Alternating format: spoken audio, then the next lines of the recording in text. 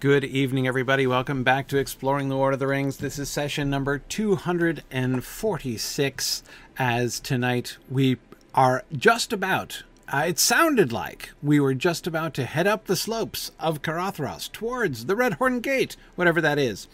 However, Boromir has something to say first, and tonight we are going to get to look at Boromir's interruption, which I don't know about you, but I'm looking forward to that. Boromir hasn't interrupted a conversation in pages and pages now.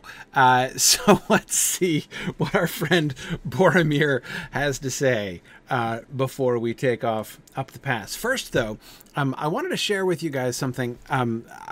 Yesterday, I had such a wonderful time. So yesterday, I was meeting with my author circle. And let me explain to you what that is. So as I've mentioned before, I'm writing my new book, Exploring the Lord of the Rings, and I'm having a great time writing my new book. I've been working on chapter 1 of the Lord of the Rings. I've made some changes. This will shock you. This will shock you to hear that I'm having a hard time fitting everything I wanted to say about chapter 1 of the Fellowship of the Ring into one chapter of my book. I don't think this is entirely my fault. There's a lot that's happening in chapter 1 of the Fellowship of the Ring. But anyway, yeah, so I'm working on that. And as I say, I'm having great fun. But one of the coolest things about it has been the awesome group of people who have joined in, who have signed up to help me with this. So let me explain about about Author Circle and how this works. So at the Signum Press, which, hang on a second, I'm like craning over to see my windows. There we go. Okay. So this is the homepage of the Signum University Press, press.signumuniversity.org. And you can see the announcements of some of our new stuff that we're publishing. But if you go to my author page, so here's our current authors, and there's me. Okay, so here's the cover of my new book and everything, and that's cool. So here's the Author Circle stuff. So here's basically how this works. You're going to be able to get, and we're almost done, once we finish ironing out the licensing issues with our good friends at the Tolkien Estate, then we're going to start releasing chapters monthly. And that's going to be cool. And I'm really looking forward to that. However, that's why we haven't been able to release the chapters monthly yet. But in the meantime, I am still working on things. And so the Author Circle is a way for people who really would like the opportunity to be involved. So like there are kind of two things that the Author Circle does.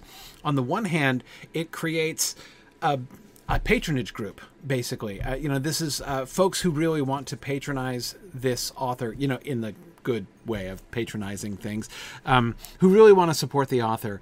The Author Circle, it's not about access to the book. You do get access to the book, but it's much more than that. It's about access to the author, access to the writing process. My Author Circle is, they're like my sounding board, my accountability group. Every month I send them drafts of things. So they've been reading, we were just discussing yesterday, the draft of the first draft of the chapter that I've written on. I've decided to break my analysis of chapter 1 into 3 separate chapters so that they're not ridiculously long.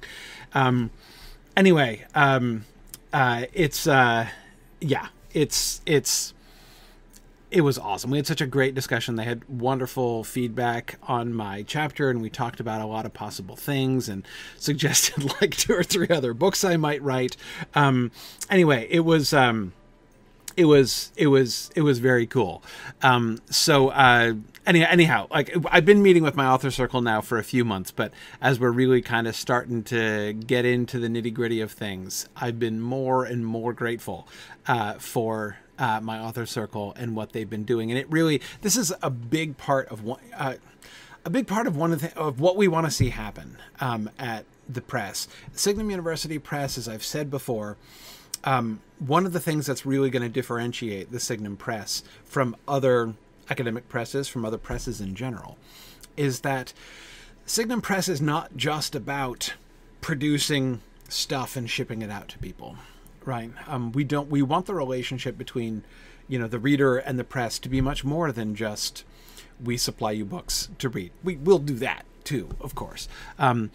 But I want there's so much opportunity to do more than that, to really build that relationship, to really make that into a much more dynamic community. And I think that's going to be really, I know it's going to be really fun because it's already really fun. So the author circles are the ways in which you can find one of our authors or more than one of our authors and subscribe. It's a monthly subscription, and that money that goes into the author circle, basically 50% of it goes to, it's like divided in 50% between the press to help support the press and make all these things possible, and supporting the author directly. So the author gets 50% of all of the author circle proceeds right off the top. So it's a big deal personally to help to support your authors as they're working on the work in progress.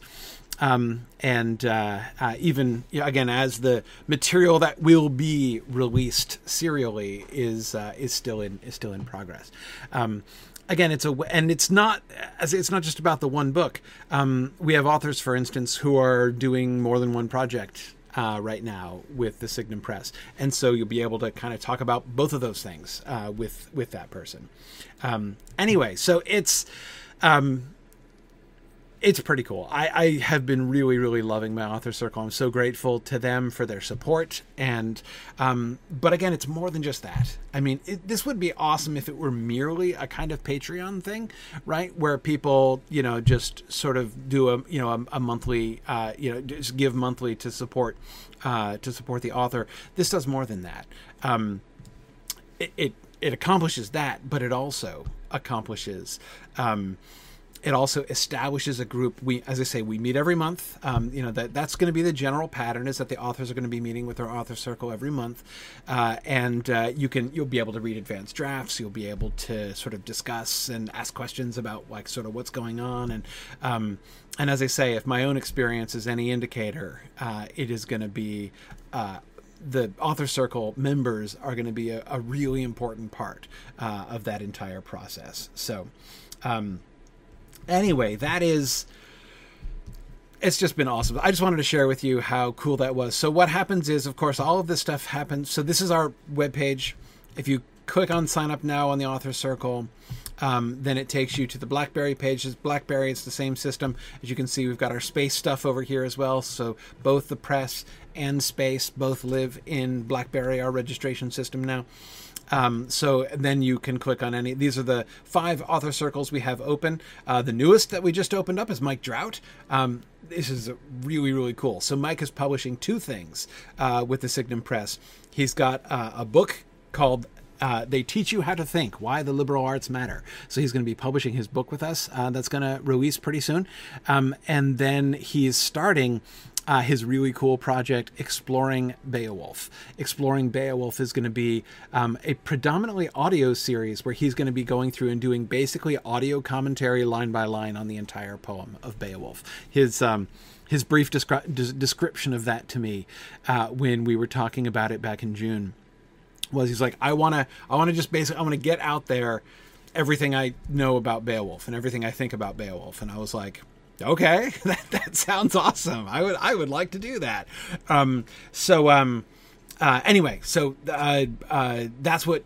So those 2 things, his what will be an ongoing audio series, Exploring Beowulf, and his book on the liberal arts, are both of them being published through the press. And so his author circle, members of his author circle will get to meet with Mike regularly to talk about those. So if you want to not only listen to Mike's thoughts on Beowulf as he sort of takes you through the whole poem sentence by sentence, talking about like linguistic questions, like what's interesting about the Old English in these particular lines, as well as, more kind of literary interpretation stuff and historical interpretation stuff. There's all kinds of stuff he's going to be doing in his discussions. But then you want to meet with him every month and be able to ask questions and talk Beowulf with Mike Drought.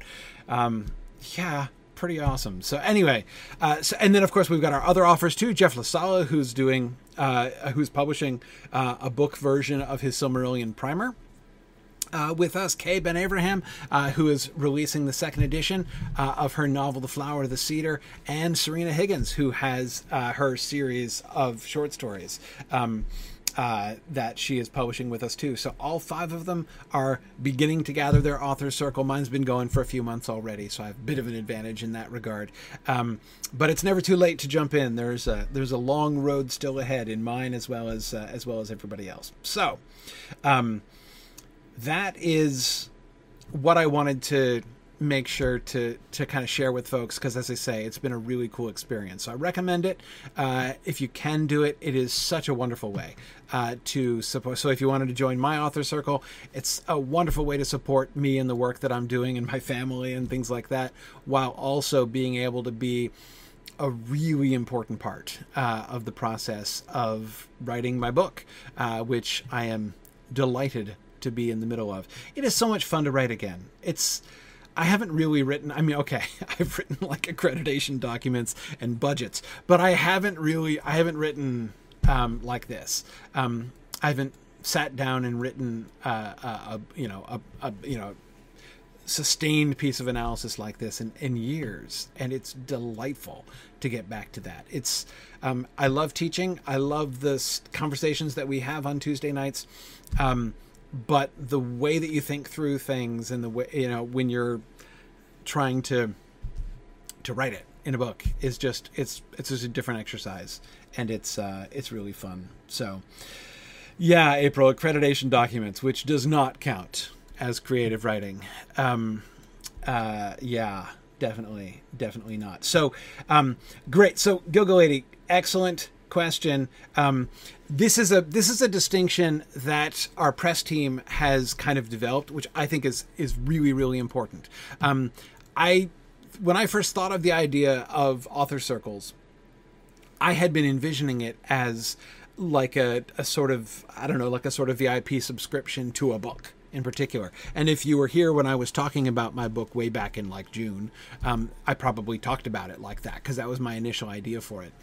The idea that Serena Higgins and the rest of the press team had, which I think is brilliant, is to detach it from a particular work and attach it instead to the person, right? So you're not signing up for an author circle for a book.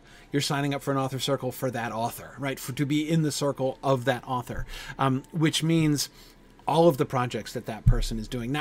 Probably not everything everywhere, right?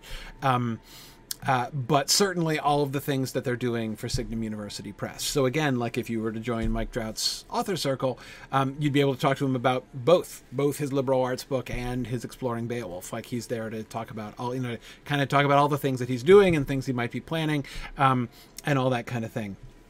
I'm talking about my Exploring the Lord of the Rings Volume 1, because that's what I'm currently doing right now.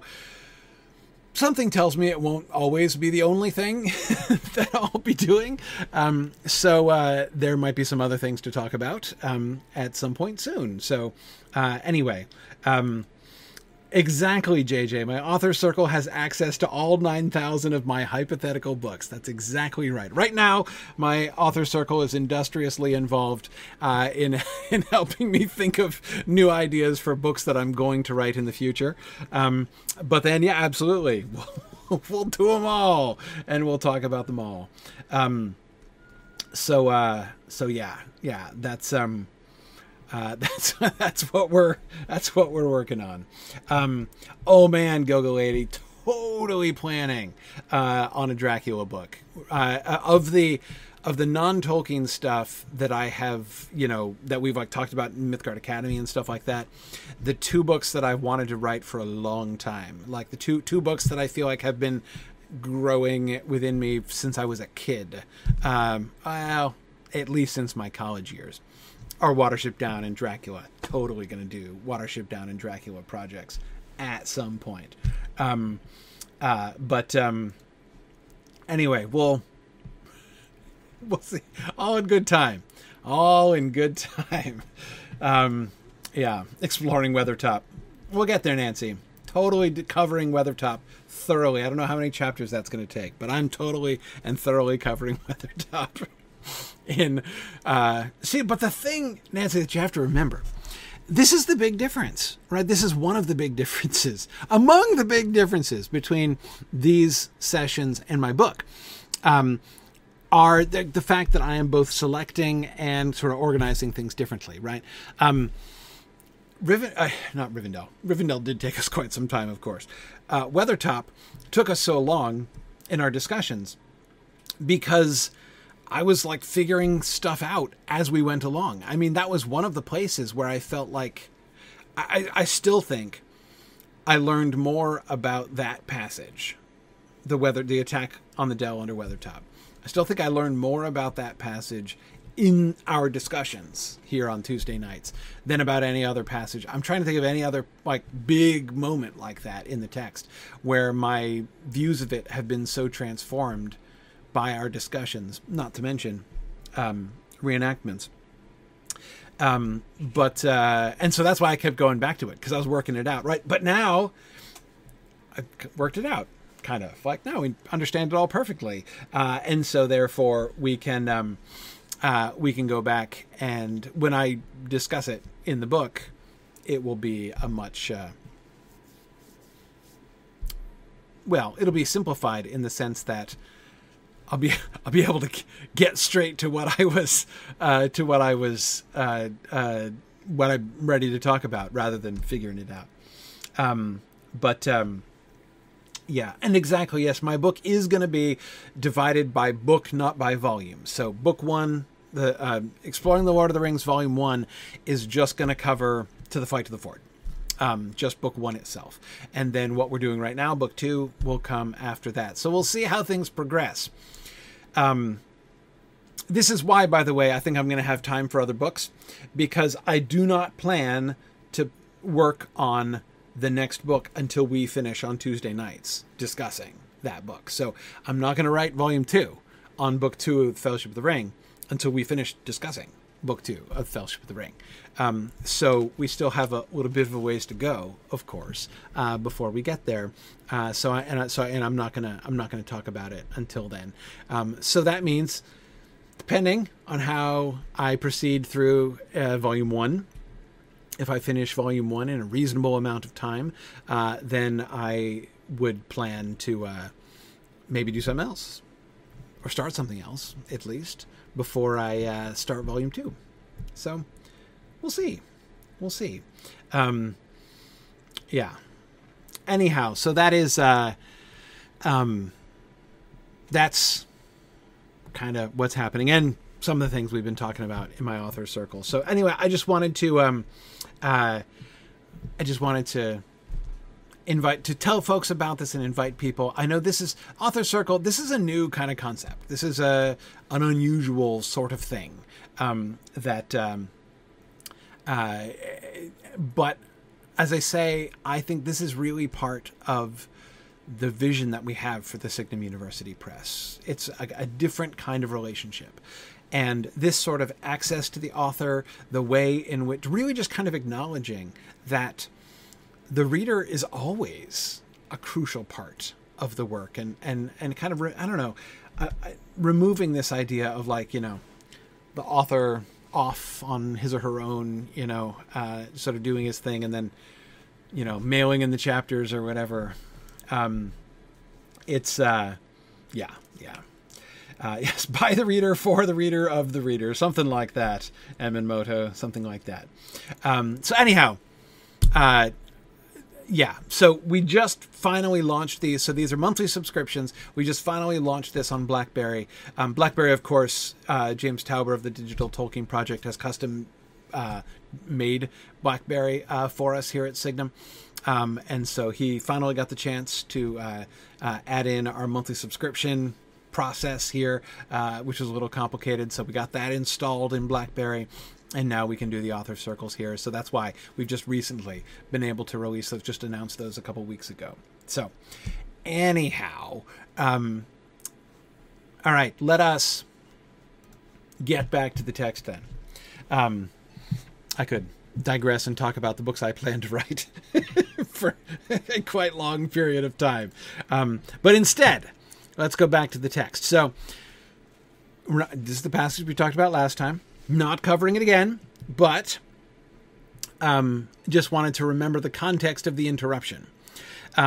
So remember, we have Frodo's relief. We talked a great deal about Frodo's relief and the way in which Tolkien, by introducing this the way that he has, by introducing the dark and secret way, the nameless dark and secret way in the way that he has created this dread, right, for us, that we are sharing with Frodo, such that the extremely dangerous sounding trip over the high mountain pass in January sounds a relief in comparison.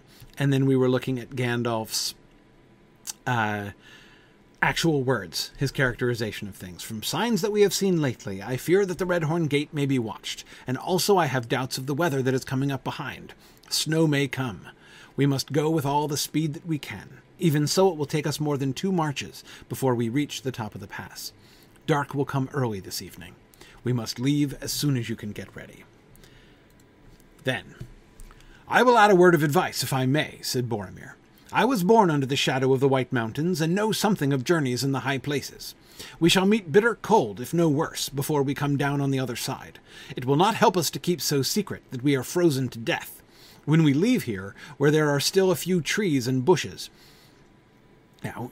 when we leave her where there are still a few trees and bushes, each of us should carry a faggot of wood, as large as he can bear. And Bill could take a bit more, couldn't you, lad? Said Sam. The pony looked at him mournfully.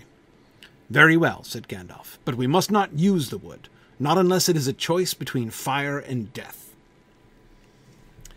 Okay. Here is the unsolicited advice from Boromir. I will add a word of advice, if I may. Yes, poor Bill is being voluntold by Sam. Yeah, absolutely. Absolutely.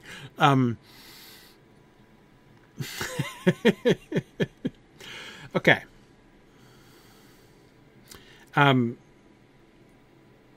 Okay, let's start with Bill and Sam. We might as well. Let's start with Bill and Sam. I agree that Sam is rather projecting onto Bill, right? We saw Sam's own willingness literally to bear the burdens, right? To have an unusually heavy pack.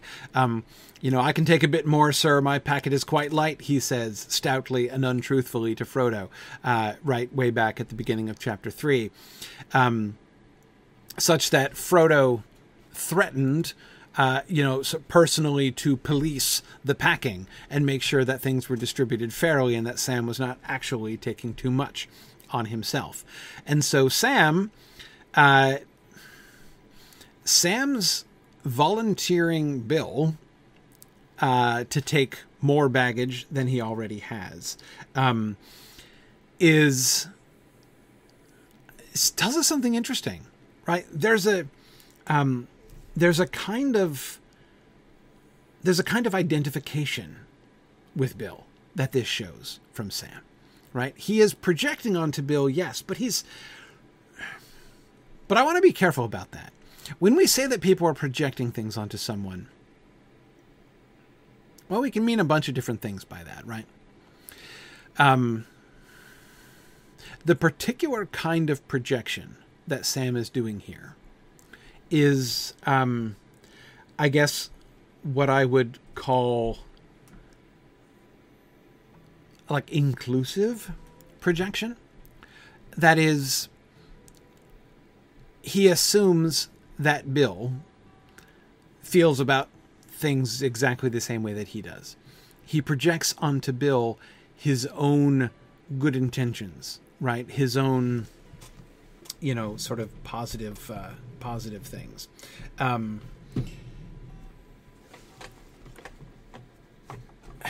by positive things, I mean positive attitudes, right?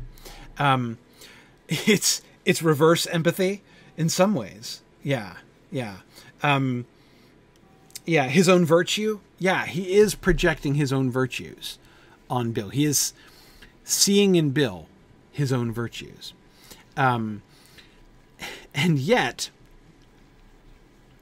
ironically, interestingly, we also get the narrator's comment, the pony looked at him mournfully.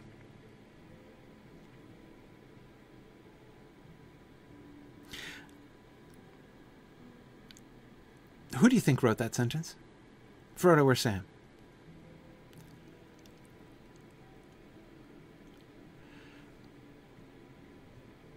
Interesting distribution. Bill.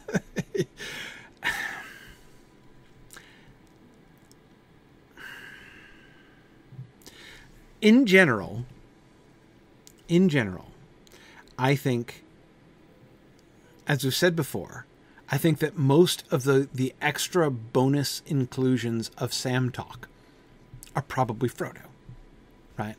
I mean, it's one of the most clear editorial cues we get in the story, isn't it?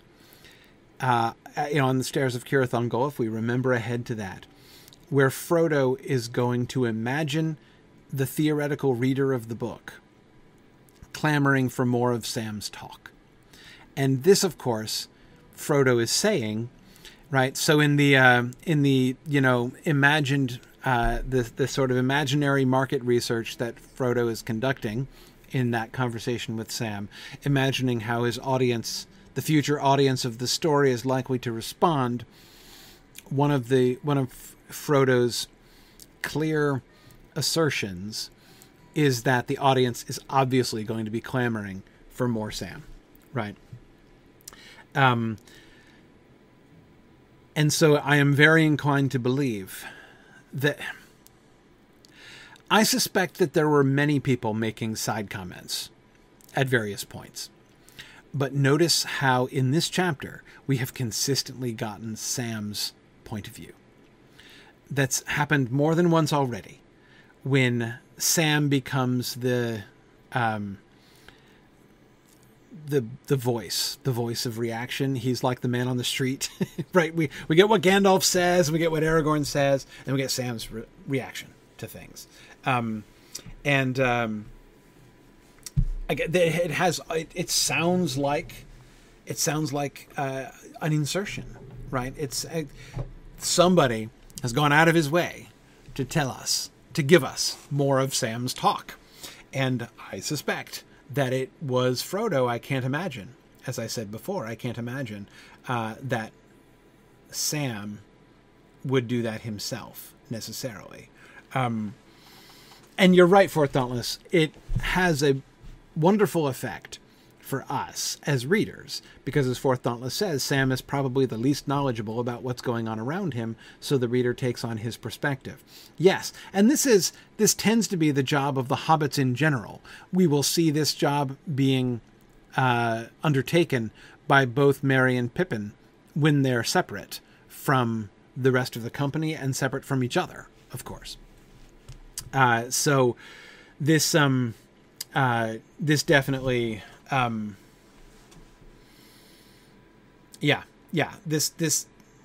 it definitely serves that function. Absolutely. But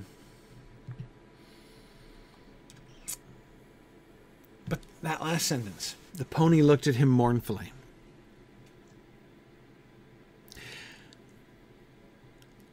Would Sam write that? I guess I'm leaning towards Frodo, both for the reason I was just mentioning, that most of the extra inserted Sam talk, I think, generally is Frodo.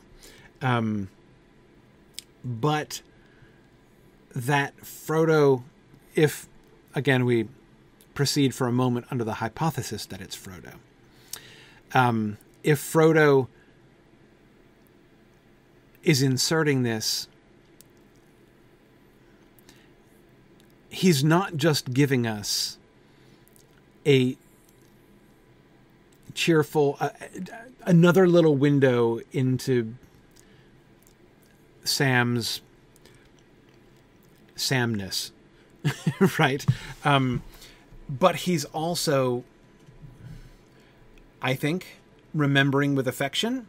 Again, under the hypothesis that Frodo wrote this, I believe that Frodo would be remembering Sam's relationship with Bill with affection, remembering his closeness to the pony, the interactions between them, the way in which he's projecting onto the pony, and even what would seem to be, I mean, this sentence is funny on several levels, right? On the one hand, it's funny because Sam says confidently that Bill could take more. And the pony does not, in fact, seem to be of one mind with Sam on this point, right? But of course, that's also a joke itself. The joke is not just that Bill doesn't actually agree with Sam. The joke is that Bill is understanding this conversation in the first place, which of course itself picks up on Sam's earlier comment of that animal can nearly talk, right? And so it's kind of, even in this moment of comical emotional disunity with Sam, right, that Bill appears to be experiencing, that in itself confirms Sam's earlier comment about the intelligence and about how Bill can nearly talk, or at least certainly seems to understand the conversation that's going on around him, right? Yeah, so Kurtzimus is asking, does anyone but Sam believe that Bill understands conversation? Well, I don't know. I don't know what the others believe about it. We'll get a little bit more of that later on. In the farewell to Bill, we will get other people commenting on Bill. And so we will begin to see some of the other views on Bill from around the company at that later point. But for now, I don't know, Kurtzimus, that I think that really bears on this particular moment. What I mean is, it doesn't matter if anybody but Sam believes it. Sam believes it and acts like it's true, and Frodo knows that Sam believes it and acts like it's true. And if Frodo wrote this, he would be writing it in such a way as to tease Sam about that whole thing, right? The fact that he would insert this sentence suggesting a, comical difference of opinion between Sam and the pony, I don't know, it makes Sam and Bill seem less like, one attached unit and more like partners in a buddy cop movie or something like that, right?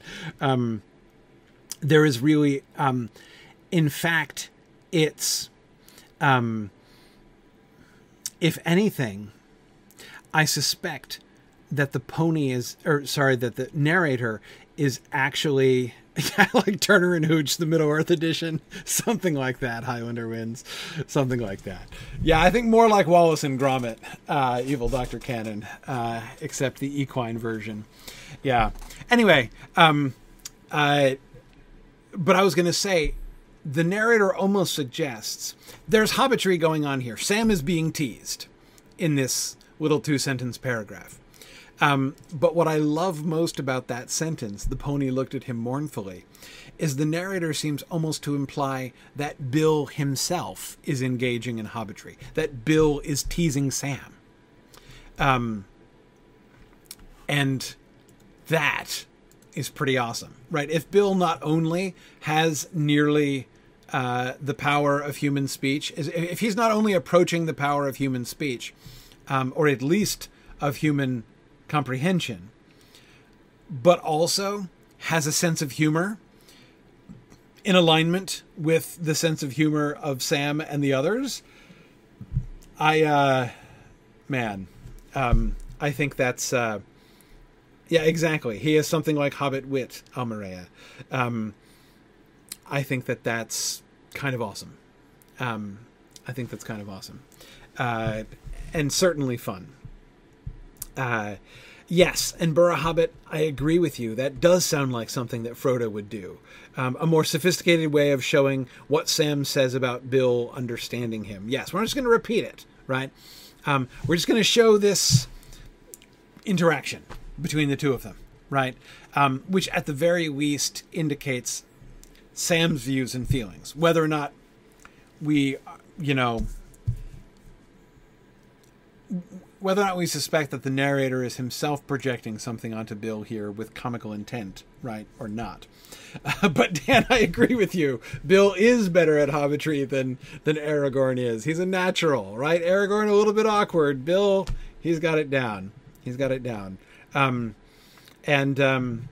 Yes, and Vardendil, I agree with you. Bill's load would be lighter because they've been traveling and presumably eating many of the supplies that Bill was loaded with. So yes, his load will almost certainly have gotten lighter, and he could pack more. That seems quite right.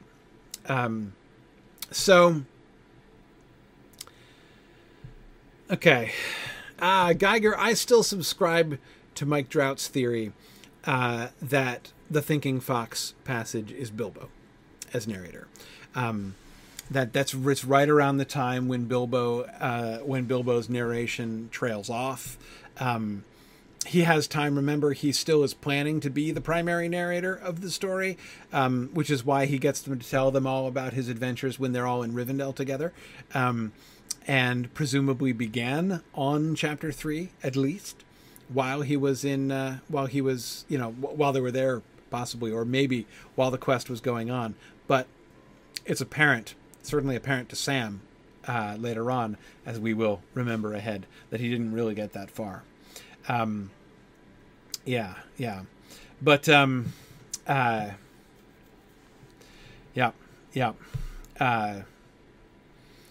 okay. Sorry, Freebird, I apologize. So the game that we're playing, I should just, for those of you who have caught up, many will remember or whatever. We're not suggesting that narrator is someone other than Tolkien. We are playing a game which I believe Tolkien has invited us to play. It is, in a sense, a fictional game in that we know that when Tolkien wrote the story originally, he did not write it. He did not have this in mind as he wrote it. Indeed, many of the elements, many of the things that form the shape of this game are things that only really came into focus after the whole book was written. But, of course, I'm referring to the Note on Shire records and some of the references at the end of the book that give an account of the textual history of the book that we're reading. And the things that we're told, we know that the book was originally started by Bilbo, that Frodo took it over and wrote most of it, that Sam then edited it after the fact and added some bits. And then we know moreover, that copy, that complete copy, was then brought to Gondor and then recopied and also, again, edited, and some bits were added to it. And the name that's attached to that is Findegil, King's Writer, to whom we are briefly introduced in the Note on Shire records. And then, of course, we have the modern translator, Tolkien, who is the immediate narrator of the whole thing, of course, because he's the translator. And it is presumably the translator's voice that refers to things like express trains back in chapter 1, right? Okay. So there have been several points earlier on. This is a question we've been coming back to, and that I think would be delightful. Wouldn't it be fun someday, when the text is in the public domain, to have a Lord of the Rings multicolor text with like color coded by who we think wrote each bit? That would be super fun. Wouldn't that be fun? But anyway, yeah. So we have at many points before played this game where we are going along with the sort of fictional authorial frame, or the fictional textual history that the book is given, and asked ourselves, from the point of view of that fictional historical textual framework that Tolkien has given us, who do we think wrote a particular given sentence in the story? And there have been several times where I thought that this was that this was really, really illuminating. Actually, I am still super convinced, for instance, that paragraph on Arwen, the description of Arwen that we get in the banquet in Bilbo's honor in Rivendell, totally a Findegil King's Rider insertion. That has Gondorian scribe written all over it, right? Anyhow, yeah. So so sorry. So that's the game that we're playing here. We're not trying to take any of this away from Tolkien as the author, but instead, again, remember that this is what Tolkien's day job was like. That is, reading a received text and considering various pieces of evidence, maybe direct textual evidence in the force in the shape of multiple manuscripts, or maybe other internal cues of stylistic cues, perhaps, or circumstantial cues that would lead you to think like, okay, there were two different scribes at work, and this is scribe A and that's scribe B, or this is a work which is in fact a composite work which was composed by two different people, or this was written by this person with editorial additions by another person later on, and here's how we know that. All of this stuff is, some of the stuff that Tolkien was dealing with, again, all the time in his day job as a medievalist.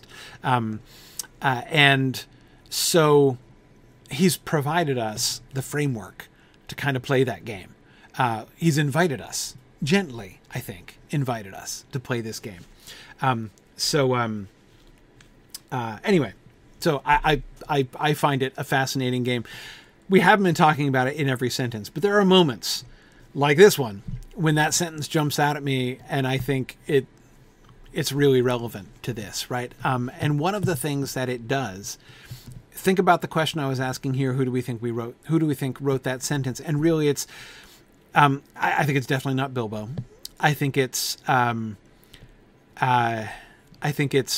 almost certainly not Findegil King's Rider. This does not sound like Findegil King. This is I cannot imagine like the Gondorian scribe going back and adding comic relief, right? That's not to mention hobbitry, still less pony hobbitry, right? I mean, like I think more highly of the professionalism of the Gondorian scribes than that. And it certainly does seem more like firsthand experience belongs Bond. At the very least, even if not exactly a firsthand memory, necessarily. Like, I don't think it would have to be true that Frodo has a really distinct memory of like the look that that Bill gave to Sam at that moment, to make this a true and effective capturing of the relationship between Bill and Sam, right? But anyway, but not only that, this is taking a certain amount of liberty with characters in the story, at the very least, which it's hard for me to imagine Findegil King's Rider doing. Yeah. So, anyhow, this is, oh man. Yes, you are right. Bricktales and Jackie are talking about Eowyn's experience as it's recorded. That will be interesting. And I do agree with you, Bricktales. I think that, I agree with you that there are some Findegilian candidates there. But anyhow, and yes, Arden Crayon, Gandalf is going to do this same kind of thing with the Book of Mizarble. That is, they're going to be looking at it, and now there's some really obvious cues, right? Like, oh, look, like here it switches from runes into Tengwar, right? I'm going to go out on a limb and say someone else is writing now, right? Yeah. Are the appendices included in that multi-author idea, Mary? Yes, they are. Definitely are. It is. Yeah, it definitely is. Because, of course, again, think back in the prologue to the things that we're told about, like, the later research trips Merry and Pippin in their visit, Pippin's visits to Minas Tirith and bringing back a lot of the lore of Gondor. So does that mean that, like Appendix A, for instance, has been processed in the Shire, dealing with the dealing with records that he learned and stories that he heard in Gondor, or is it a Gondorian insertion? Yeah, you absolutely can ask that question. Once we get to the appendices, then Merry and Pippin come into play as well as potential authors or at least editors. But right. The herb lore of the Shire in particular belongs to Mond explicitly. Right there, we're told exactly who is the author there. But yeah. Yes. Bricktails, I agree. The appendices, I may just have to bequeath to somebody. If I can make it to the Grey Havens, I'm not sure I'm getting past the Grey Havens. But we'll see. We'll see. Okay. All right. What am I talking about? The poem we skipped a lot. Okay. All right. Yeah. Okay. Yeah, we are training up our kids as heirs, Valori, but the irony is, right, that my son will probably be pretty old by the time we get to the end. But anyhow, okay. Yeah. Yeah, exactly. We didn't get to Boromir's interruption yet. So I'm gonna say I think my vote is Frodo. I think that one fits best to me because again, this is how I always make this kind of interpretation decision. Think it through in both ways, right? What does it suggest if that sentence is Frodo? Like, what's the hypothesis? And what's the hypothesis if it's Sam? If it's Sam, why would Sam write that? What would this paragraph be saying if it were Sam who included that?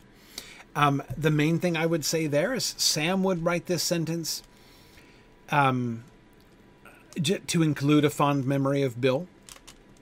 He wanted a little bit more Bill the Pony in the action, a little bit more acknowledgement of Bill's role. Yeah, so it's I could see that. The thing that fits, the reason it feels more right that it should be Frodo is the air of teasing about it. If I imagine Sam writing it, then I imagine that his motivation must primarily be a kind of earnest and affectionate memorial of Bill, right? He wanted to insert the Bill reference to make sure that the reader isn't forgetting good old Bill, who is helping them carry everything up over the mountains, and that it's not just the bipeds which are going to be suffering in the upcoming snows, right? But the tone, again, if Frodo wrote it, it begins to have this entire air of fun and teasing, which feels right for Frodo. Now, for Thoughtless, I agree with you that in general, hobbitry doesn't go down to Sam, but I would urge you to remember Frodo talks about Sam making him laugh, and that was the number one reason why his fictive target audience for the book in the future would be demanding more Sam talk, because it makes them laugh. And so We don't see Frodo speaking hobbitry and giving Sam a hard time in the moment. You're right about that. Hobbitry doesn't tend to go down the class slope in that way. You can tease your betters or your peers, but if you tease the servants, you're on the edge of being, abusive, basically, right? However, yeah, Frodo, after the fact, teasing Sam, inviting the reader to see why Sam was so delightful. I mean, look, we all love Sam, don't we? Right? The narrator has succeeded in making us all love Sam, and seeing how much good he does. But again, not just in being like, oh, that's Sam, he has such a noble character, but in laughing at and with Sam as well. And yes, Trifle, I agree. It's very gentle. It's very gentle. Yes, Mary's "it was a compliment and so of course not true" is a much harsher piece of hobbitry, and it's not like that. So yes, that seems to me very much a kind of thing that Frodo would do, to invite us to smile when we read about Sam, to invite us to, again, laugh with him, even laugh at him affectionately. Yeah. And you're right, Graham. By the time this was written, Sam had become mayor and had been elevated to the same social class as Frodo. Yeah, even had become the master at Bag End, right? And Frodo, if it had not yet happened in Frodo's time, when he was writing most of this narrative, Frodo foresaw it, and knows full well that it is going to be the master of Bag End and the, Frodo foretells and predicts Sam's children in order, right? So we'll talk about that when we get to it. But so he has a vision. Sooner or later, Frodo is going to have a very clear vision indeed of Sam as, the great person in the Shire that he is in fact going to go on to be. So I agree in that sense, Graham. We are going to get. It is a little bit more appropriate to invite people to laugh at Sam, to have more hobbitry sort of at his expense there. Okay, now Bearded Elf, you're right. Let's stop interrupting Boromir's interruption. Yeah, okay. Boromir's interruption. I will add a word of advice, if I may. Never mind. I'm kidding. I'm just kidding. Okay. Boromir is giving advice.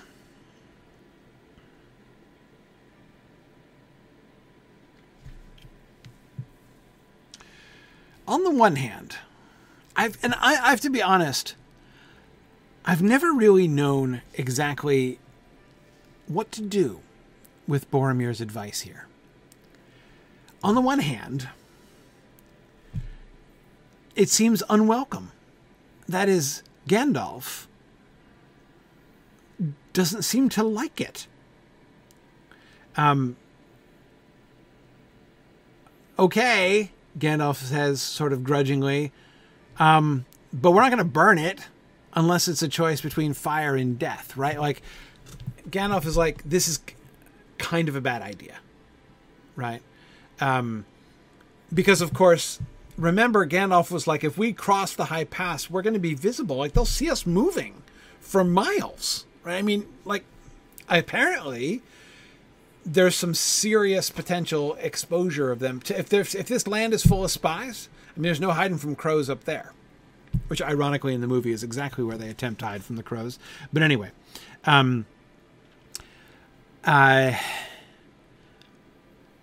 then so if we light a fire up there, If we go halfway up the mountain or 3/4 of the way up the mountain and then light a campfire, I mean, they put the beacons on mountaintops for a reason, right? You'll be able to see that for goodness knows how far.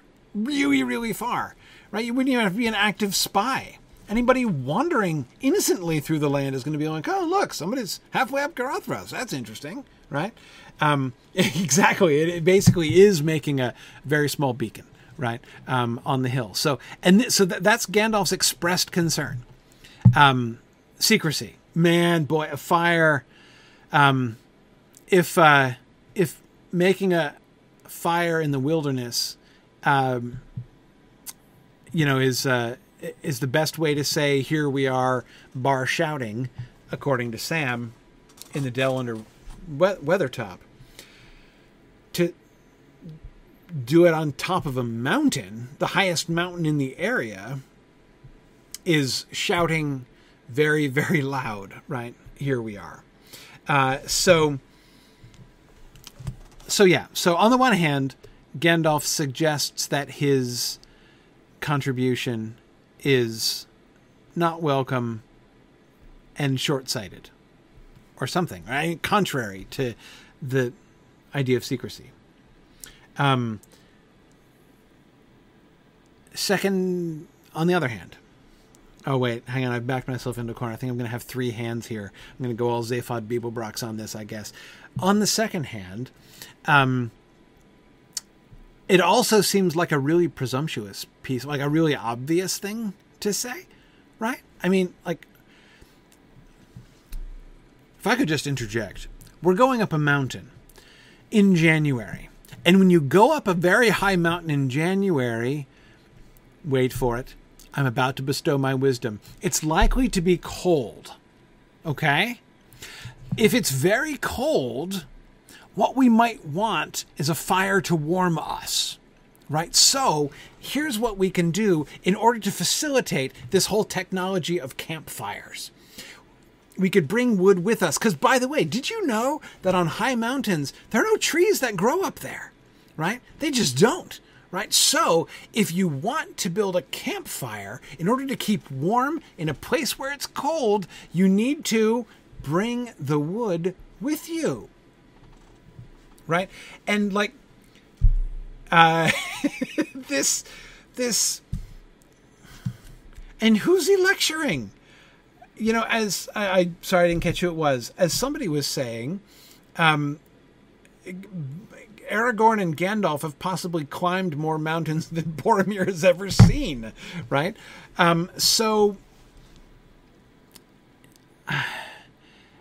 Yes, sure. It might get cold in the mountains. And if it gets cold, we might want a fire to warm us. And so on the one hand, it's a disastrously bad idea from a secrecy standpoint. On the other hand, it's like a Captain Obvious suggestion. And it's hard to imagine that Aragorn would not have ever even... That Aragorn was like, oh, right. Yeah, we're going in... We're like... One of Gandalf's primary objections to crossing over the mountains is that we might all die of hypothermia. But neither one of us thought of fire. Right? Gosh, that's true. If we just lit a fire, we could stay alive. Yeah, wish we'd have thought of that, Boromir. Again, it's hard to imagine. This never occurred to either one of them as a possibility. But on the third hand, here's where I have to bring in Zaphod Beeblebrox's surgical addition. On the third hand, he's quite right. And they are going to need it. The choice between fire and death is in fact going to come. And the fire is indeed, the fire and the wood which Boromir tells them to pack is indeed going to save their lives.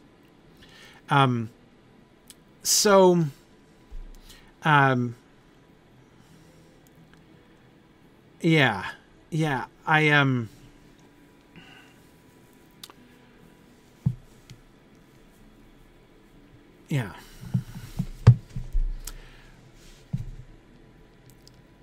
This is why I've never really quite known what to do with Boromir's suggestion. That is, it's simple enough, the suggestion. What does it tell us? How are we supposed to respond to it? That's the thing I've never really gotten. Is it rude? He doesn't deliver it rudely. I mean, we must first acknowledge that, as we saw throughout the Council of Elrond, Boromir is extremely polite and diplomatic here. I will add a word of advice if I may. The if I may, very courteous, right? He's not asserting anything. He's not just saying, like, I'm a really important person, and so obviously you should be listening to me. In fact, not only does he not take that tone at the beginning, but even saying, I was born under the shadow of the White Mountains and know something of journeys in the high places. Like, he kind of gives his resume, but not the resume you might think, right? He's not like, I will add a word of advice if you may, because I am the Commander General and I am used to being in charge, right? Everybody listens to me because I'm Boromir, for crying out loud, right? He doesn't pull rank here. He's just like, I'm going to add a word of advice, and I'm going to contextualize that by saying I do have some personal experience with mountain journeys. And so therefore, that is the context from which I'm not saying this because I'm a commander. I'm not asserting authority over this party in any way. I'm just tentatively offering advice as a person who has some experience. He doesn't even assert that he has a lot. He doesn't claim that he is a better mountaineer than anybody else in the party. And knows something of journeys in the high places is a pretty humble way to talk about that. Right? I mean, who knows? Maybe he was like mountaineering every weekend his whole life. We don't know. But he doesn't assert it. He doesn't claim it. Right? He's not claiming expertise. He's just claiming some experience. So again, his approach here is very diplomatic, very courteous, extremely so. And he's not, I don't hear him like grumbling about his authority or whatever, you know what I mean? Like he's not pulling rank. He's not attempting to pull rank. He doesn't seem to be disgruntled about not being in charge, though that has to be a weird experience for him. Other than times when he was riding somewhere with his father, Boromir has been in charge like his whole life, right? I mean, Boromir has been second in charge in Gondor and first in charge in the field for decades now. For him to be in a group of people like this on a mission and not to be in charge should sound really weird. It would be really weird for him. It should to us sound like we should remember that he is not accustomed at all to that role. And this, I think, on the one hand, is him handling it really well. On the other hand, you don't hear anybody else piping up with advice. Most of the rest of them are like, I think Aragorn and Gandalf have got this, right? It is a sore trial for such a man, Green Great Dragon. You are correct. And it's a trial which he has thus far passed very well. And I completely agree, Bearded Elf. Welcome, by the way, Bearded Elf. That he is being super polite here. Definitely very polite.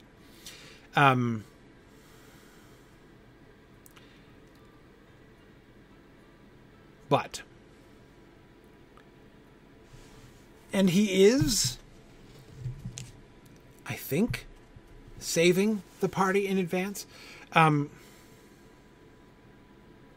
We don't know for a fact that had it not been for Boromir's we do know that the ability to light a fire up in the pass is in fact going to save their lives. Like, that is true. We definitely know that the thing that Boromir suggests is going to lead directly to their preservation in the pass.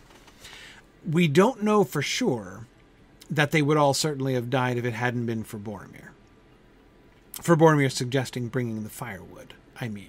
That is to say, we don't know that anybody else suggested it yet, but we don't know that Aragorn wasn't going to tell them to do this. I don't know what, later in the day or whatever.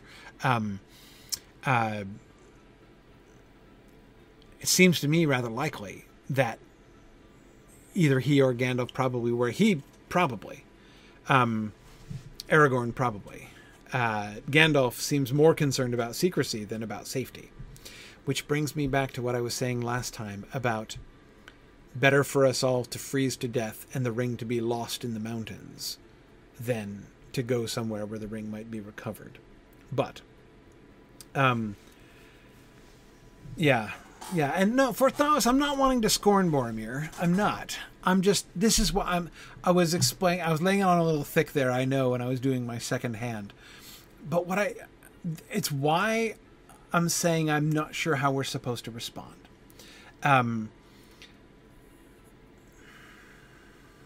What we know is that they do bring wood and the wood saves them.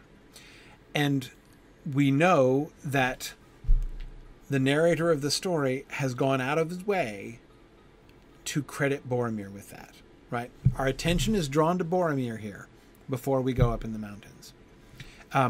Whether or not Aragorn was going to say this anyway, soon, it's still good advice. The advice that Boromir gives might not have turned the tide. Maybe they would have done it anyway, but it doesn't matter. He still gave it, and it's still good. He's still credited with giving it. And it still does, in fact, turn out to be foresighted and good advice. And this is, by the way, an interesting thing because there's...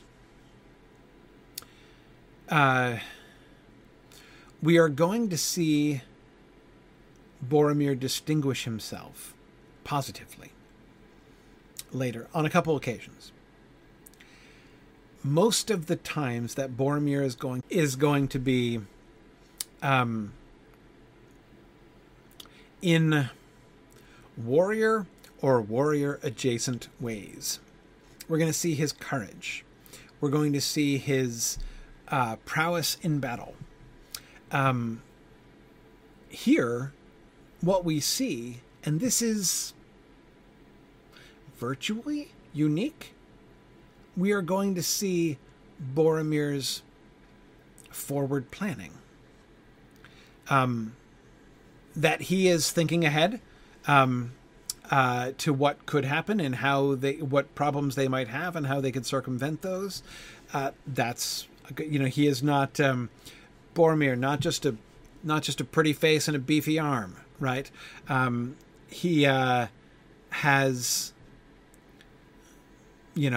thinking and planning ability too. Yeah, and you're right. You guys are wanting to talk about his snow moving capabilities. That is true, but that is we're not quite there yet. So I'm trying to Boromir as snowplow is for a future class, not too far in the future. Will we get there this year? Yeah, probably a January thing. We'll probably get to the top of Carothros about the same time that the company does, actually. I betcha. But in any case, we are... I agree, but as I say, we're not there yet. Here we see him doing two things, both of which we have every reason to think are typical of him. One, he is being courteous and diplomatic, which we have seen him be consistently through the Council of Elrond, for sure. Forthright, willing to speak his mind, with a relatively high opinion of Gondor and perhaps of himself, and yet not unjustly so. And with, as I say, courtesy and diplomacy. And we see him that same way here. But also that he's a good leader, not just a fighter, but also a good leader.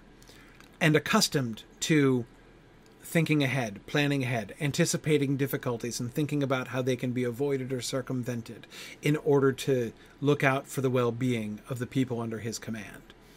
if he's a good leader, if he's a good general, that will be a thing that he does regularly, not just charging into battle with his sword.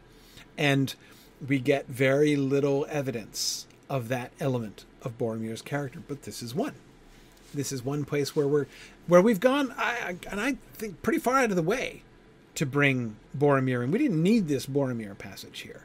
We didn't even have to draw attention to the fact that they're bringing firewood with them, going out of their way to bring firewood with them. That, of course, is a nice little piece of foreshadowing. But Boromir's involvement in that moment is a fairly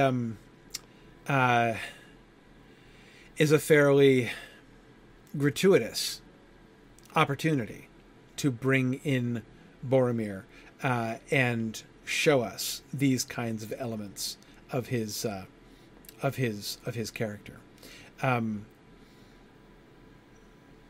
Yeah,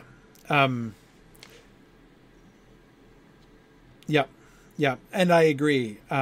The Hobbit narrators would have particular reason to remember this, and again, and be grateful for it, even if it were to be untrue that Aragorn would have thought to bring wood too. Again, we don't know. We have no possible evidence of that. But anyway, again, even without that possibility, the story still gives credit to Boromir for suggesting it. And again, I certainly can imagine the Hobbit narrators being grateful in retrospect for that.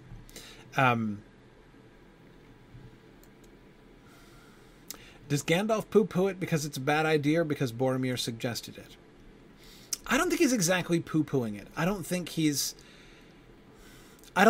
saying, oh, fire, what a stupid idea that is, Boromir, right? I mean, he's not saying, I think what he's telling them is, don't think this means we're roasting s'mores tonight for fun, right? Brace yourself to be cold. You're going to be cold, yeah, up in the mountains. But you know what? We're going to shiver and we're going to like it. Because if we light a fire up there, whoo boy, beacon for everybody to see, right? So we can light a fire, but only unless it's a choice. Only, if it's a choice between fire and death, right? We're not talking about inconvenience here. Like, what's a little frostbite between friends, right? It's more important that we remain secret. So I think that Gandalf there is not, again, I don't think that he is heaping scorn on the idea of lighting a fire at all. I just think he's making it very clear this is not recreational. This is not even for the sake of comfort. This is like literally to stave off death. Because yeah, so I think he's just sort of making that clear. Don't get the wrong idea about this. Oh man, Wob was just saying, the fewer fingers the party has, the harder it will be for them to use the ring. That's one way to reduce temptation, isn't it? Right? I really want to seize the ring, but I can't. Oh, wow. Yeah. Yep. Yeah. Good. Well, I think with that observation, I think that we're done. Yeah.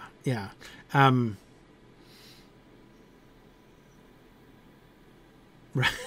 It is a rather dark note to end on, but funny. Yes. And Dan, I will end with that observation because that's true. Boromir's line, "It will not help us to keep so secret that we are frozen to death," is getting pretty close to snarky. Yes, I agree.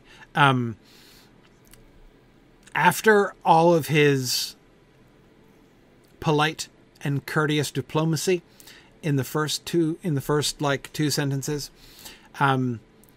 he does indulge in just the tiniest bit of doesn't that sentence have just a touch of, but No doubt I don't need to tell you this, oh wise leader who is in charge of this party, because it isn't me. Right. Just a hint. Just a hint that, like, yes, secrecy is important, but maybe, right? It's not going to help to keep us so secret that we are frozen to death, Gandalf, right? Not exactly critical. A little bit snarky. Yeah, just a hint. Just a hint of criticism. Maybe more than a hint of criticism. Yeah, from anyone other than Boromir, I think it was just hobbitry. Exactly. I don't think that Boromir is exactly joking, or maybe. What do you think? Do you think Boromir might be attempting hobbitry here? He's been traveling with them for a month now. He will have picked up on the, on the theory by now. Do you think he's having a go? Yeah, I don't know. I mean, I think he's got to be. I don't think he can. I mean, I don't think he's likely to be much better at it than Aragorn is. But in any case, we will get more Boromir conversation. But this moment is an important one for Boromir. As somebody was pointing out before, I think Stephen, I think it was you, JJ, was saying that we hadn't. This is the first we've heard from Boromir since the horn blowing incident, and we're going to get more from him fairly soon, and fairly consistently. And so, it's one of the things I'm going to be really interested to look at is the dynamics between Boromir and the rest of the party, but Boromir and the leadership in particular. But anyway, okay. Anyhow, we will see. All right. I'm going to let everybody go. It's getting late. For those of you who are just here for the book discussion tonight, thank you very much. It is field trip time, so we're going to go in game here. Good evening, Valoria. How are you tonight? Good evening. I'm doing great. Okay, so the big question, is Dwayne still there? I don't know. Yeah. Tomorrow, Dwayne is still with us. Wait, hang on. What? I'm not hearing you there. Until tomorrow, Dwayne is indeed with us. Okay, Dwayne is still there. Yeah. He may leave tomorrow. He will leave tomorrow. It's in the patch notes. However, Sandy Stone has a plan. I do appreciate how much they do take our input into things. Yeah. Well, because, I wanted to see if this mysterious gift of the Valar has been moved. That'll be something for something to figure out after the next big patch. Yeah. Yep, so we'll see. So I think we established in earlier things, like back when we met Aragorn and Bree, I believe, I think we established that humans don't really have hobbitry so much as they have snark and sarcasm. Like, that's their humor. That's how they bond. Yes. Wait, so you're saying that humans do sarcasm, but not exactly hobbitry? Not exactly hobbitry. It's different. Right. It's darker. It's a little meaner, and it's half of it's under your breath. Okay. Like, we saw a lot more of that among Barlaman and Aragorn and Bill Ferny and all these guys. When they're trying to be funny, they generally just make really dark observations. Well, Aragorn does that, but he's pretty grim. I mean, there aren't that many times when I'm really convinced Aragorn is trying to be funny. He is funny when he's sarcastic. It's when he attempts hobbitry that falls Right. flat. When he attempts to tease people. Well, it's more when he tends. It's a bit like Gandalf trying to be cheerful. It just doesn't work. Yeah. See, okay, JJ, I don't think that Barlaman's woolly-footed slow coach is hobbitry. Exactly. No, it's snark. Yeah, I mean, he's... No, I mean, he's... Yeah, it's insult comedy. Yeah. Yeah, a bit of bluster in there, and insult comedy, but not what you would call wordplay. Yeah. No, I mean, it's a fascinating... This would be a fascinating, like, forms of humor among cultures of Middle-earth would be a really interesting And Elrond discussion. mastered both, of course. Yeah. Yeah. Yeah, he does very well. He is. Okay, so we're headed back to what's-her-face's convoy, Gerwin's convoy in Cardolan? Yep. I believe Okay. so. I think we have a mile marker there. Yes. Yeah, back to the milestone that we picked up last time. Yes. And let's go back up to the capital of Cardolan, apparently on the hill. Sounds good. I don't think Boromir's being presumptuous. I think he just forgets who he's talking to. Remember, he's from the sunny, sunny south. Yes. Okay? So, like, this would be like someone in Milan trying to explain to people in Calabria the dangers of snowy mountains. You know, like. So you think he's just forgetting where he is, based on whom he's talking to? Where he is. This makes absolute sense if he's talking to Gondorian troops who've, seen snow maybe a couple of times in their life. But this is like a Floridian trying to tell Minnesotans about snow safety. Yes. Yes. A little bit. Or at least, I don't know, a Floridian who goes to Colorado to ski a lot or something. Yes, exactly. Or someone who's who likes to go cliff hiking on his vacations or something like that. It makes perfect sense when you think about the people he normally tells this. Yeah. Yeah. Also, didn't he Possibly. get lost in these mountains for a bunch of months? Who, Boromir? Yeah, when he was trying to find Rivendell. It took a year, and he said he got lost in the mountains or something. I don't know if it was these ones or something like that, but he got hung up quite a bit. Yeah, he did not seem to take the direct route. Yeah, so that might have been some of Gandalf's reaction there. It's just kind of like, oh yeah, you're the perfect person to tell us how to get across these mountains. Right. Well, I mean, if you look at the map, Darbad isn't exactly on a straight shot. No, it's not. Though, yeah, I mean, it's at least on the Greenway, and so therefore. Yeah. Yeah. It was a bit hidden, but yeah. Hey, we got a bright sunny day. Let's take advantage of it before we talk so long that the sun goes down. Okay. Oh, I seem to be not in the raid. Not that it matters horribly, but... Oh, yeah, that's because you blipped out there. Yeah, I did blip out, as I've been wont to do. Weird, you still have your marker on. Yeah, that must have gotten on before I left. And okay. Dawn will be fine. So... Fix that, wouldn't you? I'm just looking from here at the facing of, from the north. This is the main approach from the north. Hang on a second, I'm going to come up here. I like that blue thread of stone you see up there. Yes, I do too. Okay, so the Greenway is very old. The Greenway would have been there, of course, when this castle. So it's not like that road is, modern or incidental. It would have been the road still when the castle was built. Oh yeah. There seems to be no direct approach from the north. Let me see. Can we go around this? Might have eroded. Maybe. Can we get up there? No, not quite. I can get up here. Look at me getting up here. What? I'm doing some... There we go. Look, I made it all the way up. Good gravy. I'm just trying to figure out the vantage points here. My elk is not as sure-footed. Oh my goodness, this fortress. Look at this. Ground level windows on a...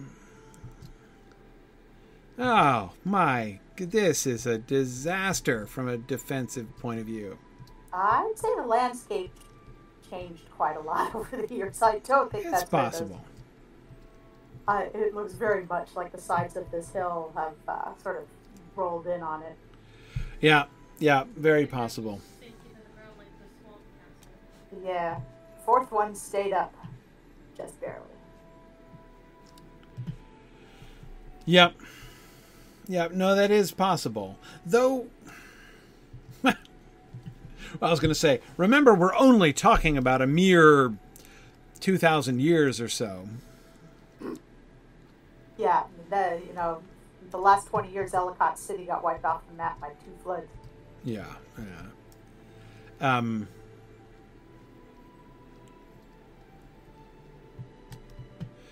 But even assuming that this approach wasn't here, it just when I was looking at it from the road, it seemed oddly situated in relationship to this hill. I mean, normally you would sort of expect for the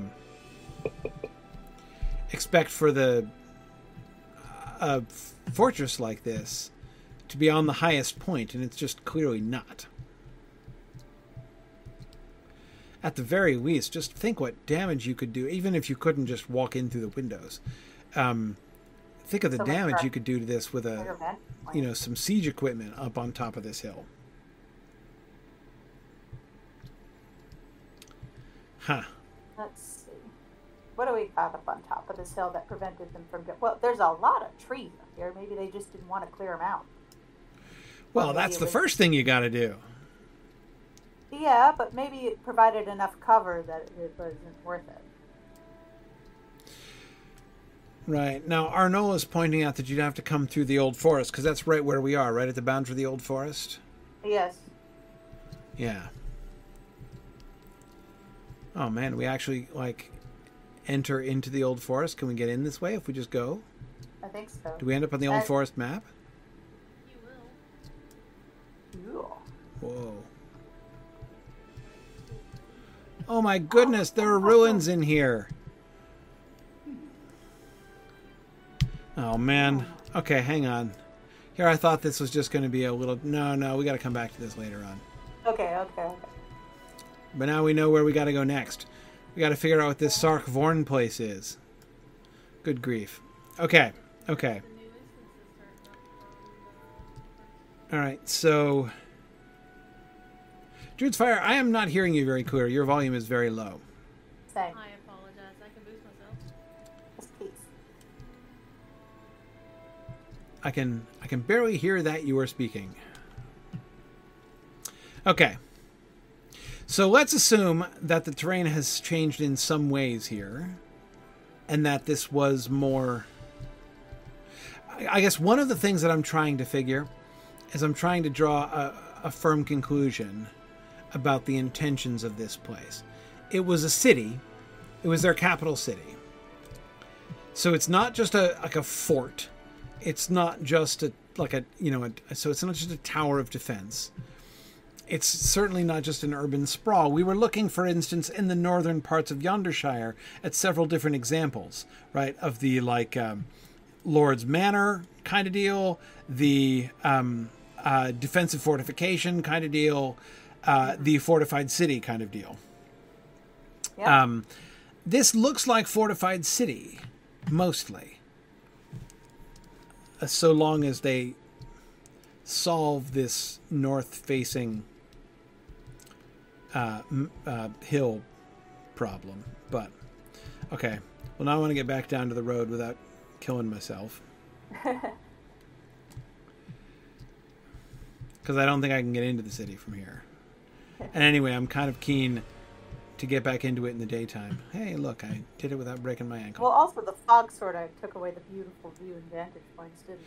Yeah, it's way foggier up top than it is down here in the valley. Blue skies down here. An unearthly damp up there. Yeah. Here we go, turn Gorthod. Okay, so I'm turning back now.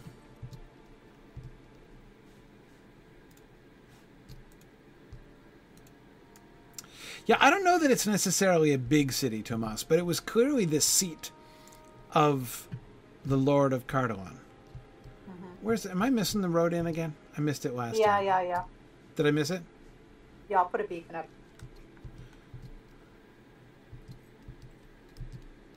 Oh, right. Yeah, there's the slope. I see it. Okay.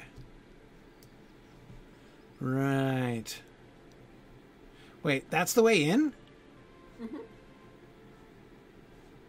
Wasn't the way in around the other side? That's how I'm getting in. I think maybe we're not in the same place. Entirely possible. Because I definitely remember Oh, you went right past us. Yeah, I usually do. Looking at this rock. Okay, no, that's just a So rock. glad I stuck that star. Aha, yeah, there it is. Yep. Right on. Okay. Yeah.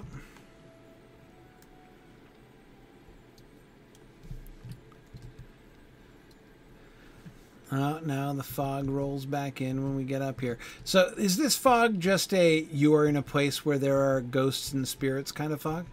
I'm pretty sure. Yeah, it's an unhealthy fever. Yeah. Love the tower.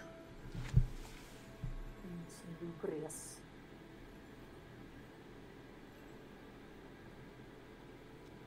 Okay. I'm trying to figure out the significance of that iconography. If we take that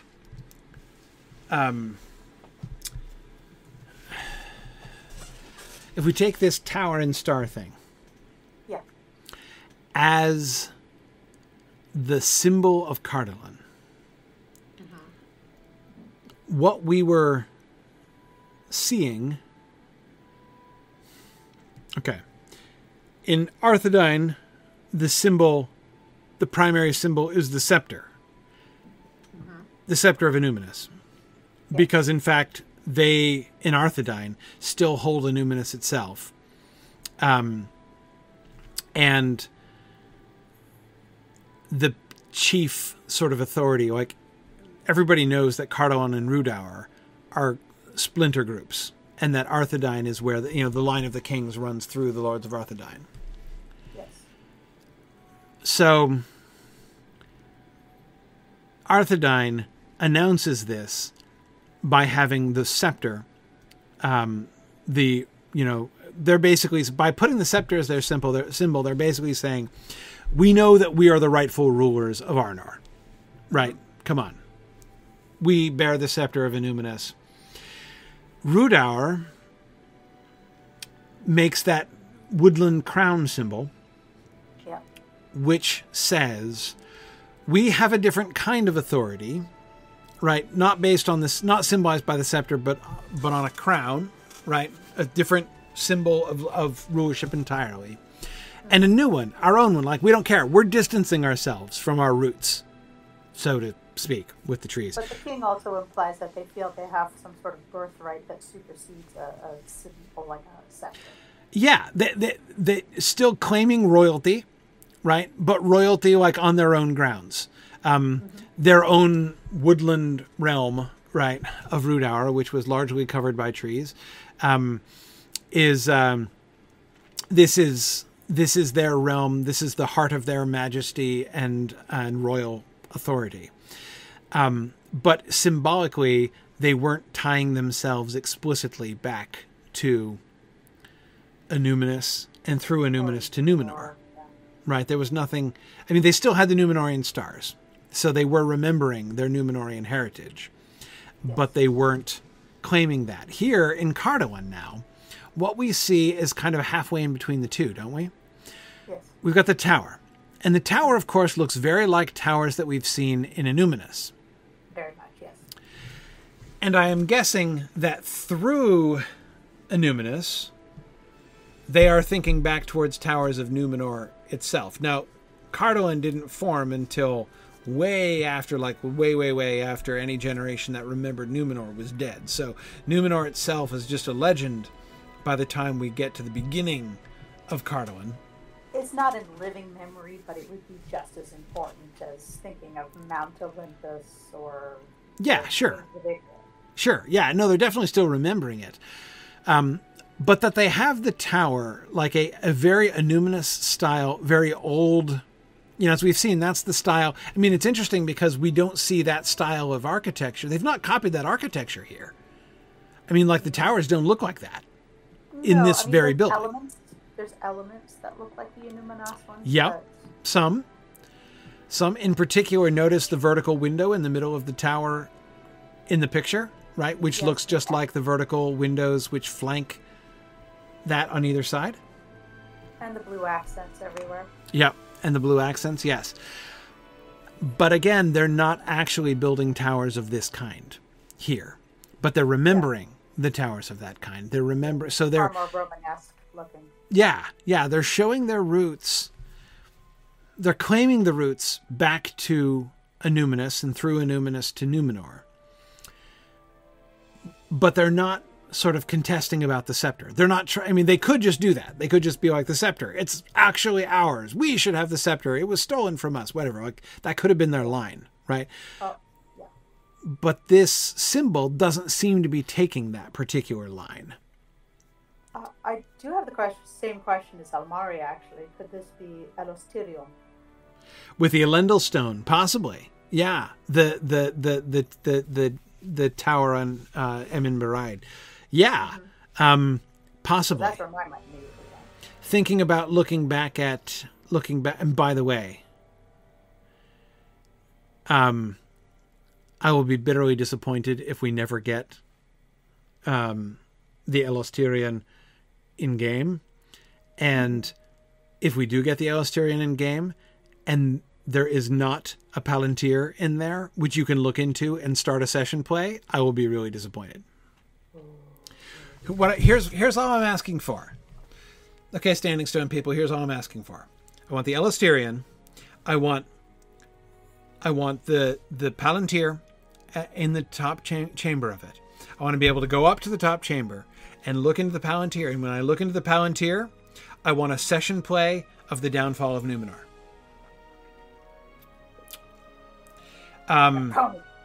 Yeah.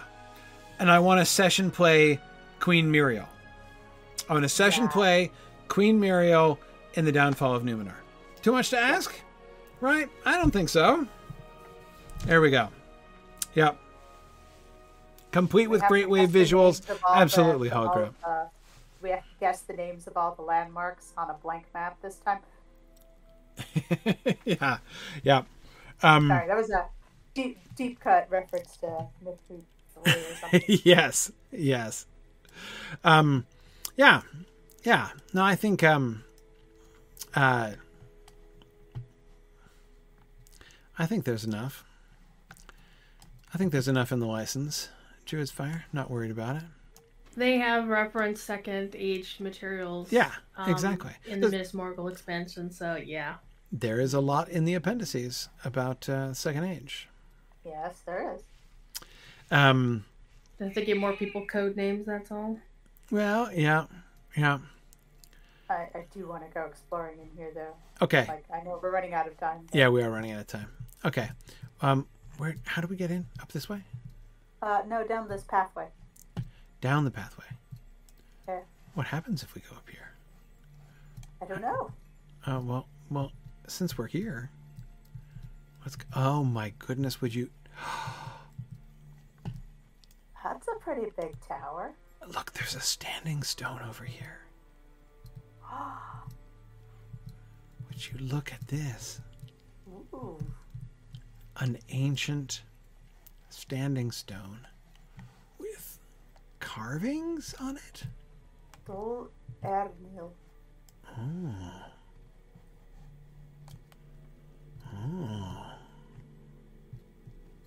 There's a monolith on a hill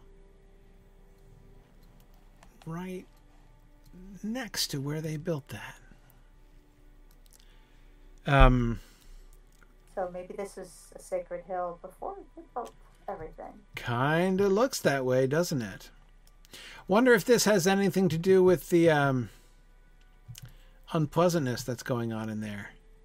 Yeah, that kind of happens when you take someplace sacred from people and say, this is ours now, but because it's important to you, we're going to put our things here so you'll think it's important here too. And Yeah. I'm sure it's all going to work out. Could happen. By the way, those starry pillars are quite something. Yeah. Yeah, because so look at this over here. Look at this over here. This part of the city, this was like a cathedral. Look at this thing with the fancy pillars and the huge windows and that square boxy shape. And the way it's Yeah, set off from the main walls, Yes. I think that Once this... again, going with it's a basilica kind of thing with Yeah. with taller windows. Who's that dude? Oh, that's Gorwyn, whose caravan was over there. Okay. Yeah, I think this was some kind of... But again, notice how I would never have noticed this had we come in from the other side. But this whole area here, look at those big, huge windows. This whole sort of cathedral-esque thing. And who is that guy? Oh, it's a white.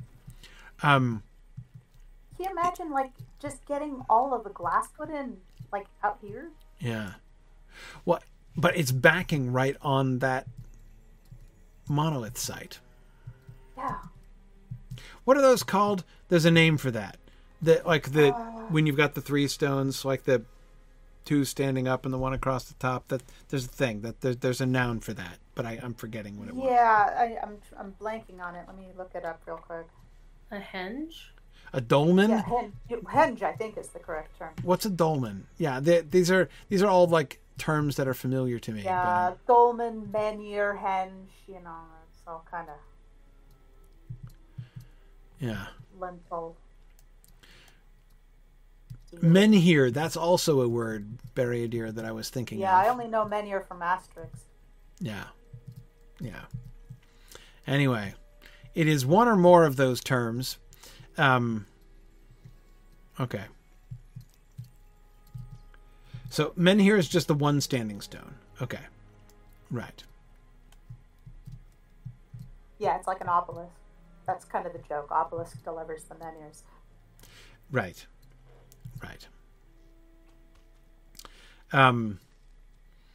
Okay. Oh, I thought it was a drunk skeleton. I didn't realize he was dying. There was a drunk skeleton? I thought it was a drunk. I just the first thing I saw of the skeleton, he was weaving back and forth and then flops over on his face. But no, he'd just been shot. Oh, it was because somebody shot him? I see. Yeah, because somebody shot him. I see, right. Well, that's an I was lacking excuse. context. That's a good excuse, I suppose. All right. Yes, thank you, JJ48, for the visual thing. That's obelisk delivering. Obelisk menhirs. delivering an obelisk. Yes. Okay. All right. Well, it's getting late, and there's more to discover here in Dol Ernil. I wanted to go through and get like the layout of this and see if we could kind of feel the flow of this city, or I know. I kind of wish I had like an expanded aerial vision of this so I could get a better feel. It's almost too big. yes. We got distracted by the perimeter, but that's okay. The perimeter is important too, and if we hadn't seen those the monoliths, I would have been very disappointed. That is a really interesting piece of context here. That is a huge tower. Which one? From over here, where I'm standing. Just looking up from here. Oh, yes. Like, you'd have to get off your horse so the audience has a better view. And not blocked by the rear of my horse, I mean? Yeah. Yes. Oh, wow, yeah, I didn't see that very tall one. Very tall, very narrow one, which, looks like it was probably attached to something else. Yeah, like maybe it was a part of a buttress or something, but generally that looks like the sort of thing you'd like put a princess in, or Yeah, no, it looks to me like there was an Palantir. arch or something. That was evil sorcerer with a skull ring. right. Yeah. Okay. All right. More next time. We'll do. Well, I promise we'll get more to the interior faster next time. And get a look around here, and then we will head back up towards Sarkvorn, because I really want to explore there on the edge of the old forest, which I have a shrewd suspicion is going to connect with that monolith that we saw on the other side of Dol Ernil here.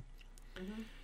Apparently there's also a very interesting statue in here, and you find out who it is by doing the quest.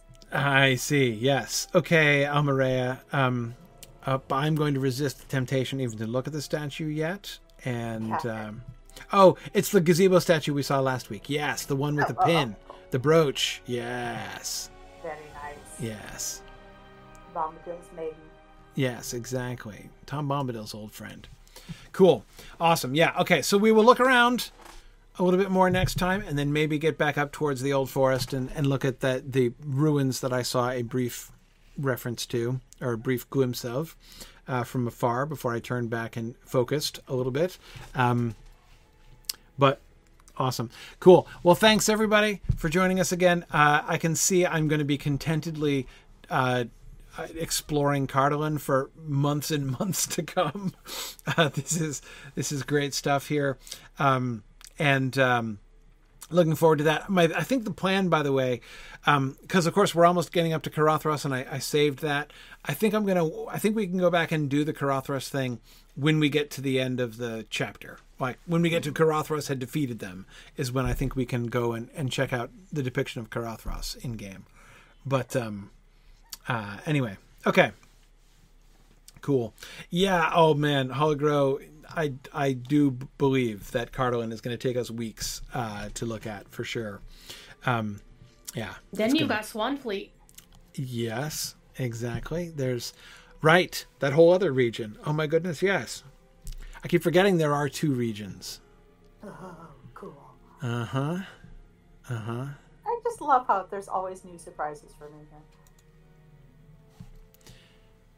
here. Ooh. I didn't see. This is the first time I'm seeing the new Eregion map. Eregion was one of the last ones to have the old style maps. Enidwife got it too. Did it?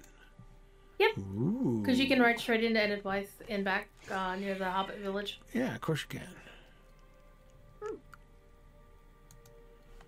Awesome. Very nice. Awesome. Oh man, so much to see. Yeah.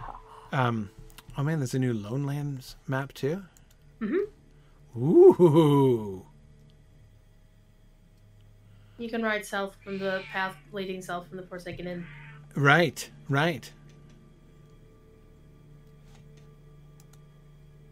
Wow, Agamar just looks more terrifying now. Yeah, it sure does. Gartha Garwin looks pretty bad.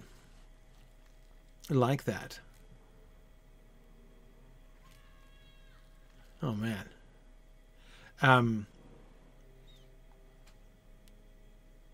Very cool. All right.